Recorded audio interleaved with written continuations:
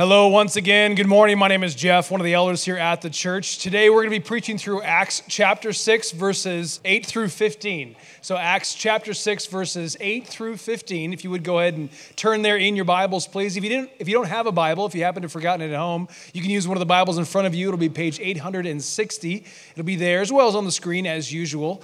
While you're doing that, while you're turning there, if you would also notice the Connect cards that are there in front of you, our desire would be that everyone would fill out a Connect card. Members, regular attenders, visitors. Those cards are there so we know how we might be able to pray for you or even serve you in the most recent of times. So please fill one of those out. You can drop them in the baskets or the boxes up here by the window or by the box by the resource wall as well. The resource wall, all of those books are free. We want you to take those books. They're there to help us understand the Scripture. The more we know of Christ, the greater love we will have for Christ. That's why we give those books away. Today we have Chris Motz, who's going to be preaching for us. Chris is the local area director of Young Life, as well as a faithful servant here at Maranatha and a dear friend of mine. So he's going to be preaching for us. But if you would, stand with us in reverence of God's word while again I read Acts chapter 6, verses 8 through 15. It says this, "And Stephen, full of grace and power, was doing great wonders and signs among the people.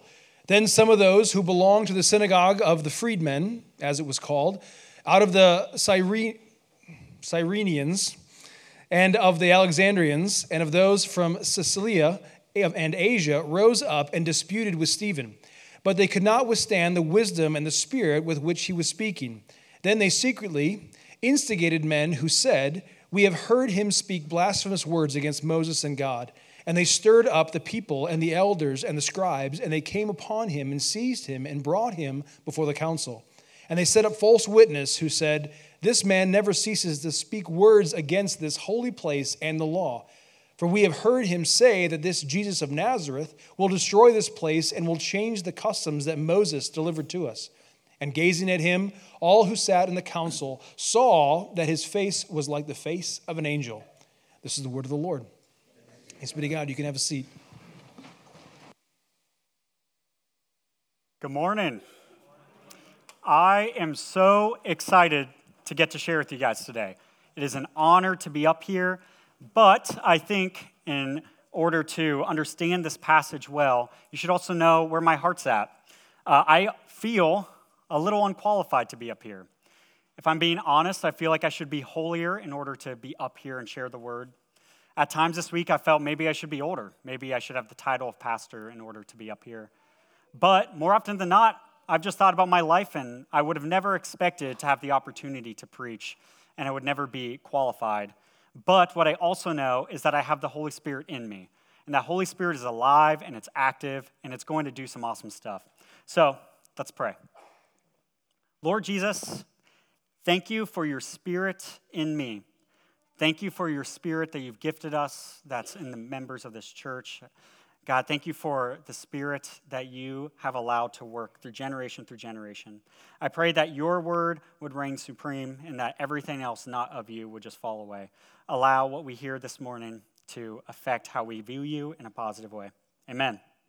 All right, let's jump in. Verse 8, "And Stephen, full of grace and power, was doing great wonders and signs among all the people."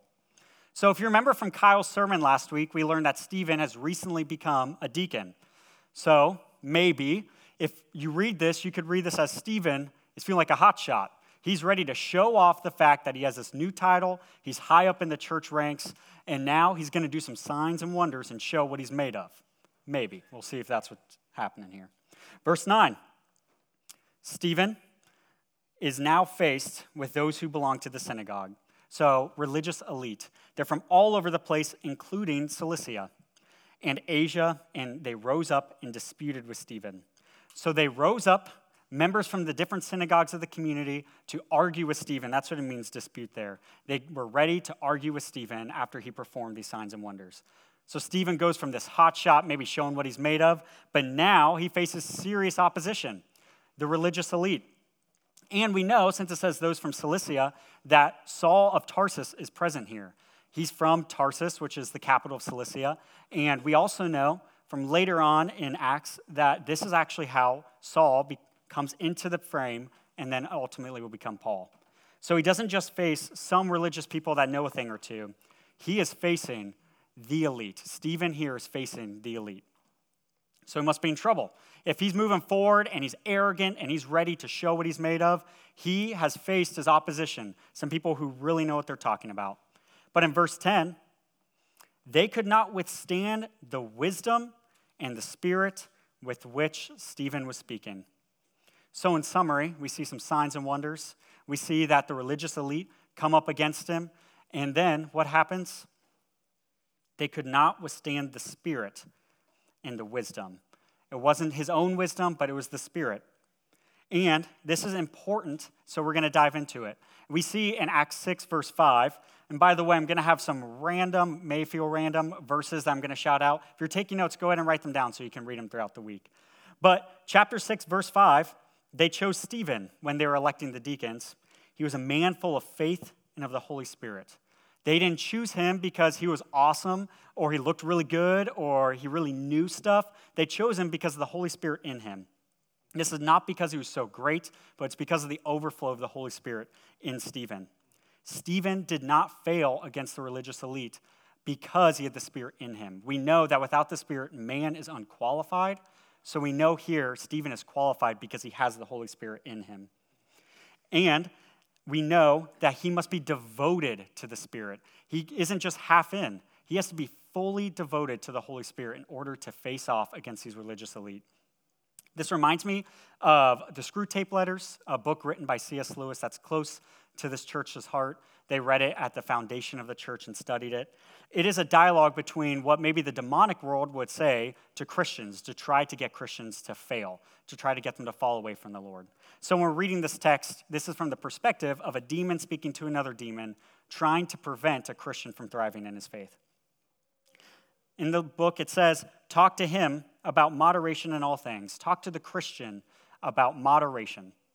If you can get him once to the point of thinking that religion is all very well, up to a point, you can feel quite happy about his soul.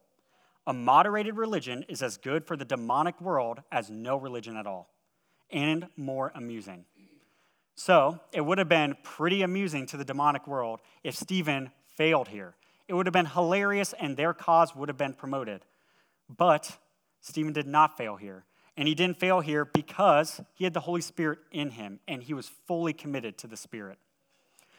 This reminds me of a Blue Jackets game I went to, of course. You're all thinking, how is he going to talk about the Blue Jackets this morning? Well, this is how.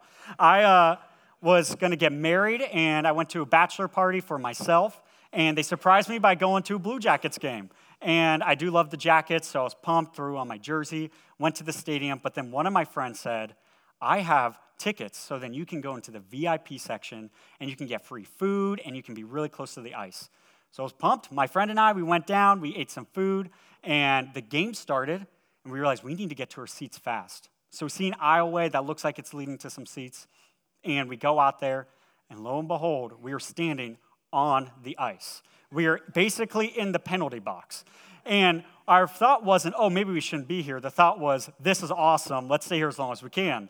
So we're watching as skaters are going by, crazy speeds. And we're watching them slam into the ice, and we're having a blast. Until the Fox Sports announcer walks up with his microphone and with the camera. Obviously, we're in the press box, and we should not be there. So, thinking real quick, how am I going to get myself out of this situation? Realize I'm wearing a jersey. And I say, hey, man, I think you're in the wrong place because you must be looking for a player. And I know I may look it, but I'm actually not on the team. And then thankfully he laughed, I laughed, and then I ran. And I was gone, no trouble. But hey, I lived to see and tell the tale. But this reminds me of Stephen because if I were asked to go skate on the ice because I was wearing a jersey, if he wasn't happy with my joke and said, why don't you prove yourself that you can play hockey? I would have fallen and broken my kneecaps because I have never successfully skated on ice. If he would have asked me, hey, go hit a slap shot against the goalie and score a goal, I would miss horribly because I've never dedicated any amount of time to the sport of hockey. But you know who has? The hockey players who've earned the jerseys that they're wearing. I, by wearing the jersey, did not become a hockey player and then earn the right to be on the ice. Stephen, because he's a recently elected deacon, did not earn the Holy Spirit. It was his faith in Christ that earned him the Holy Spirit. He did not just have the deacon title and now is able to do these great signs and wonders. He got the title because he had the Holy Spirit in him. So Stephen was full of the Holy Spirit, not because he was a deacon, but because of his faith in Christ. And without the Spirit, we can expect that much like me on the ice, he would have fallen flat on his face. But something else to keep in mind is that the title of deacon was meant to serve the community, not necessarily to preach the word. And he didn't let that stop him. He didn't let the fact that he wasn't an apostle stop him from preaching like one. So, what qualified Stephen? His spirit alone. When we hear Acts in the book of Acts of these wonderful Christians, don't think of how wonderful they are. Think about how wonderful the Holy Spirit is acting through them. And I ask you guys this morning, do you know that you can have that same Holy Spirit in you? Maybe that sounds pretty common. Maybe that sounds like that's pretty nonsense. Of course I know that the Holy Spirit can be in me. But do you know that you can have everlasting life in Jesus Christ? If you know that, then give your life to him, and that's how you get the Holy Spirit. It's a gift, not something to be overlooked. If you want peace amidst trials, then you want the Holy Spirit in you, and that's a gift of faith in Christ. If you believe God is real and that he's almighty, then give your life to Jesus, and he will gift you with the Spirit, and you will not be alone ever again. So, I want you to consider this morning, is my faith true? Do I have the Spirit in me? Because if not, that might be why you don't feel the Spirit in you. But there might be other reasons. Maybe you're a believer, but you don't really feel the presence of the Spirit, or you don't feel like you exhibit the Spirit. It could be because you're not in awe of how incredible the Holy Spirit is. And my favorite verse in the Bible, 2 Timothy 1:7, says that, "For God gave us a spirit, not of fear, but of power and of love and self-control." That is what's in you. It's not some whimsical spirit that we talk about on Sunday mornings. It is a powerful force that is in the believer. And he gives you all that you need to do good works. He does not leave you alone. Maybe you don't see the Spirit's work through your life because you take a different title as higher than that of Christian. I really hope you have wonderful lives and families and you really love what you get to do. But if it is not a platform to share Jesus, then you're missing out and it's all rubbish. We get to have faith in Christ, and we're gifted with the Holy Spirit, and we get to do things with joy because of the Spirit, not because of the things we've earned on this planet. So, Stephen, it's pretty awesome, but it's because he's full of grace and power, which are not his own, but that of the Holy Spirit. And that is important when we're moving on to this next section and next week's sermon. So we're going to jump to verse 11. Then they, so the religious elite, secretly instigated men who said, "We have heard him speak blasphemous words against Moses and God." So the elite are salty. They're pretty upset. They want to make sure that Stephen does not win this battle, so they're going to rally the troops. In verse 12, we see that the elite stirred up the people, and the elders and the scribes, and they came upon him and seized him and brought him before the council. So now Stephen, who's doing some awesome things and is having a pretty cool moment in the Bible right here, has a very dangerous situation. The religious elite are up against him, and there's quite a large number of them. Verse 13, they set up false witnesses who said, "This man never ceases to speak words against this holy place and the law. For we have heard him say that this Jesus of Nazareth will destroy this place and will change the customs that Moses delivered to us." So the antagonizers went from lying about what Stephen said to now completely trying to misconstrue the words that he said, which is more dangerous, to twist somebody's word than to just lie about them. But these events resemble that of what Jesus went through himself. This is not a coincidence that Stephen is going through these things in the manner in which he is. So we're going to dive into the book of Mark, chapter 14, which is right after Jesus was arrested and he's about to get crucified. Mark 14, starting verse 53, says, "And they led Jesus to the high priest, and all the chief priests and the elders and the scribes came together. And Peter had followed him at a distance right into the courtyard of the high priest, and he was sitting with the guards and warming himself at the fire.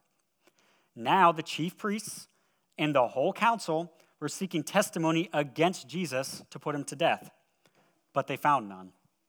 For many bore false witness against him, but their testimony did not agree. Jesus was seized, put before the religious elite, and false witnesses were brought up against him. This is not a coincidence. And we see this happen with Stephen, who was seized, put before the religious elite, and had false witness bore against him. Not only that, but it's pretty specific what he's accused of. We see that he's accused of saying, Stephen that is, that Jesus of Nazareth will destroy this place and will change the customs that Moses delivered to us. Well, let's look at the next section of Mark 14. Same interaction. And some stood up and bore false witness again against him, saying, we have heard him say, I will destroy this temple that is made with hands, and in 3 days I will build another, not made with hands. Yet even about this, their testimony did not agree. And the high priest stood up in the midst and asked Jesus, have you no answer to make? What is it that these men testify against you? But he remained silent and made no answer. Jesus gets this claim against him that he would destroy the temple. This is exactly what Stephen was claimed of, and of blaspheming against Moses. So, is this true? Did Jesus really say he was going to destroy the temple? Also, does it matter if he actually said it or not? These are the religious elite. Who cares? They're often the bad guys in the Bible. But I think it's worth diving into, and you'll see why. So we're about to jump around some more scripture, so bear with me. It's going to be worth it. We find out from Jesus' early interactions that he was in the temple, and he was casting out money changers because he called it his Father's house. So Jesus knew that this place was a holy place. Would he ever say anything against the temple then? After seeing what he had done in the temple, the Jews said to him in John 2, verses 18 through 19, what sign do you show us for doing these things? Jesus answered them, destroy this temple, and in 3 days I will raise it up. So I guess we're done. I guess he did talk about the destruction of the temple. It's over. I guess the religious elite were right, if you stopped reading there. In verse 20, the Jews then said, it has taken 46 years to build this temple, and will you raise it up in 3 days? But he was speaking about the temple of his body. When therefore he was raised from the dead, his disciples remembered that he had said this, and they believed the scripture and the word that Jesus had spoken. So, why does all this matter? First of all, we need to understand the perspective of the religious elites. This is horribly offensive to talk about the destruction of the temple. Back then, the temple in Jerusalem was where the Holy of Holies was, the presence of God. It's where sacrifices were made so that you could be made holy. It was where you went to be in the presence of the God of the universe. And to claim to destroy it is not only heretical, but it is also so painful for these believers that their God in the temple would be destroyed. So to be misunderstood, it would make sense that they would believe this. And that is why the crowd around Stephen and the crowd around Jesus could be so upset. But the second reason it's important to dive into this is that Jesus did not destroy the temple. I don't know if you've read somewhere in the Bible where Jesus has an axe and he's just slicing through the temple. If you have read that, then you're reading something different. Jesus did not do that. What he did was he destroyed his bodily temple on the cross through crucifixion. He was the sacrifice, just like they had to sacrifice in the temple. He is the direct line to the Father instead of you having to go to a physical body. We no longer have to go to a building to sacrifice. We have Jesus Christ's life, death, and resurrection. That is what we have. That is all you need. And he is the new temple. So we get to celebrate with Stephen. Not only do we get to celebrate that he preached the good news, and that is something to celebrate, that he was telling all these people and the religious elite, stop worshiping this temple because Jesus has come and he has fulfilled all of its requirements. But we also get to celebrate with Stephen because he suffered just like an apostle. We see in Acts 5, verses 40 through 41, that the apostles had been called, and then they were beaten, and then they were charged not to speak in the name of Jesus. But then they left the presence of the council, rejoicing that they were counted worthy to suffer dishonor for the name. Stephen, in this moment, both preached truth but also suffered for it, and we can celebrate both. So, what is your reaction to this? Is your reaction that this is pretty cool, Chris? Thanks for sharing this story. The book of Acts is pretty awesome. Or do you realize that the same Holy Spirit that was in Stephen is in you? Do you realize that you now can face trials and tribulations because of the Holy Spirit? And do you also celebrate with Stephen that he was considered able, he was able to suffer for what Jesus had suffered for the false accusations. He suffered like Christ, and we get to suffer with him. So, although Stephen is a newly elected deacon, he does not let that title prevent him from doing what he needs to do and share truth to those who are sharing falsehoods. He's meant to serve the community through actions, but he's also serving the community through his speech. He could have felt that he was too young, that he had been just recently elected a deacon. Maybe I'm not the guy for this job. But when the rubber hit the road, he did it. And instead of thinking that he could do it on his own accord, we see that the Holy Spirit worked through him. Stephen went to trial just like Jesus did at the hands of the religious elite. And this happened only because he had the Holy Spirit in him.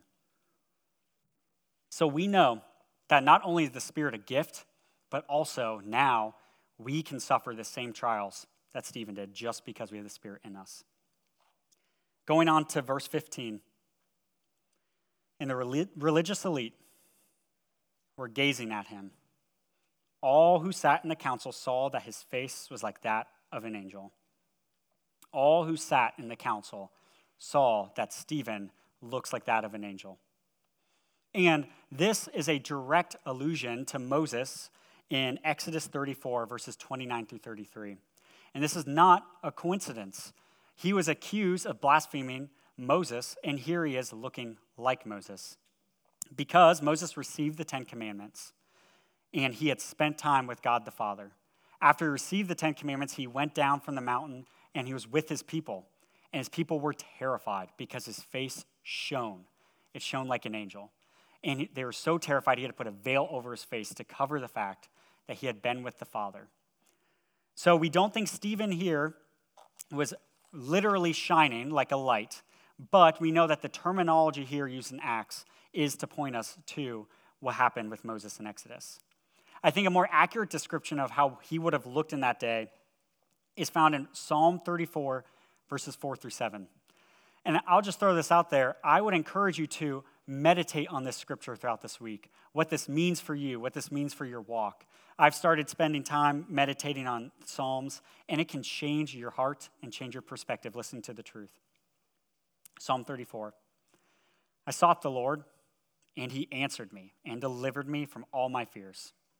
Those who look to him are radiant, and their faces shall never be ashamed. This poor man cried, and the Lord heard him and saved him out of all of his troubles. The angel of the Lord encamps around those who fear him and delivers them. Because Stephen was full of the Holy Spirit, he shone like an angel.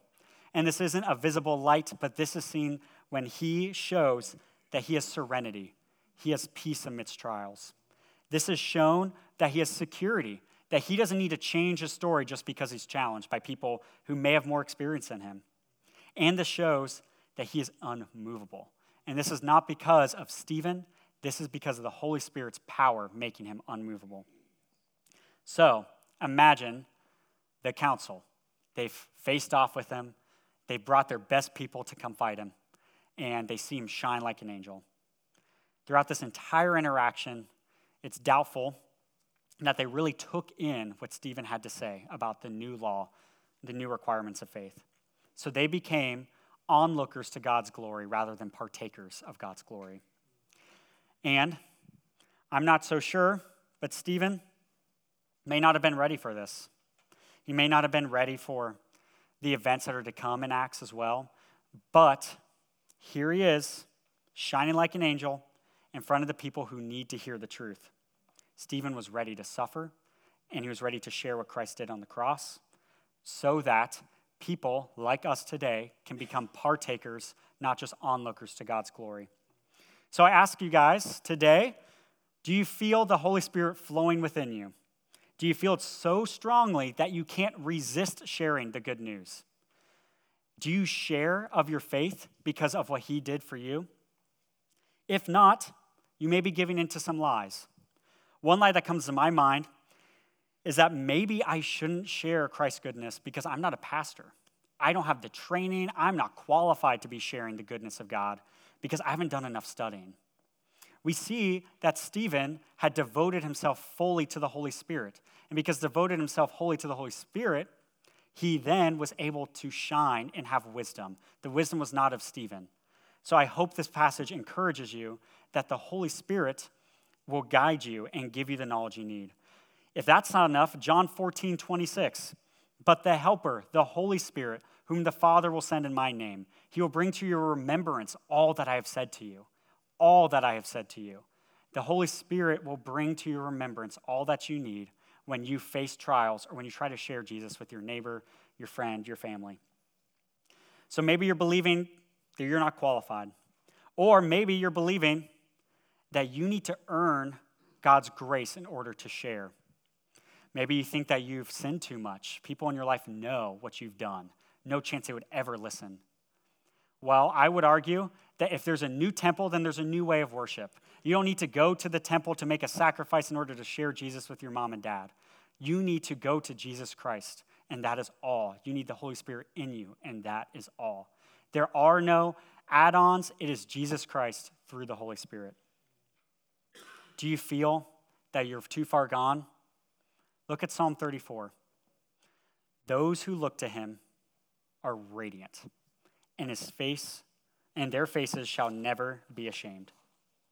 You too can be radiant. All you need is the Holy Spirit.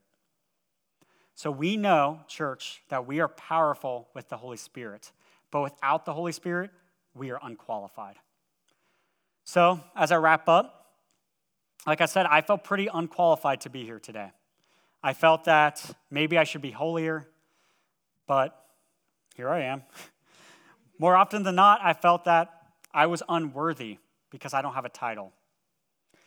I also have felt that maybe I would never be the guy that'd be able to preach a sermon. But I have truly been inspired by Stephen that with the Holy Spirit in me, I'm capable of sharing the truth that Christ has done in my life. And I hope you guys are equally as inspired by Stephen. If you have the Holy Spirit in you, you are qualified, but know that without it, you're unqualified. Let me pray. Lord, you're good, and you're gracious, you're all-giving, and you've blessed us with the Holy Spirit. I pray that this week we would come to know you, God, if we haven't yet. I pray that your Spirit would flow through believers so that we could share of your goodness. God, let us shine like angels this week, not because we are worthy, but because you have counted us worthy with the Spirit. You are good, God, and we love you. Amen.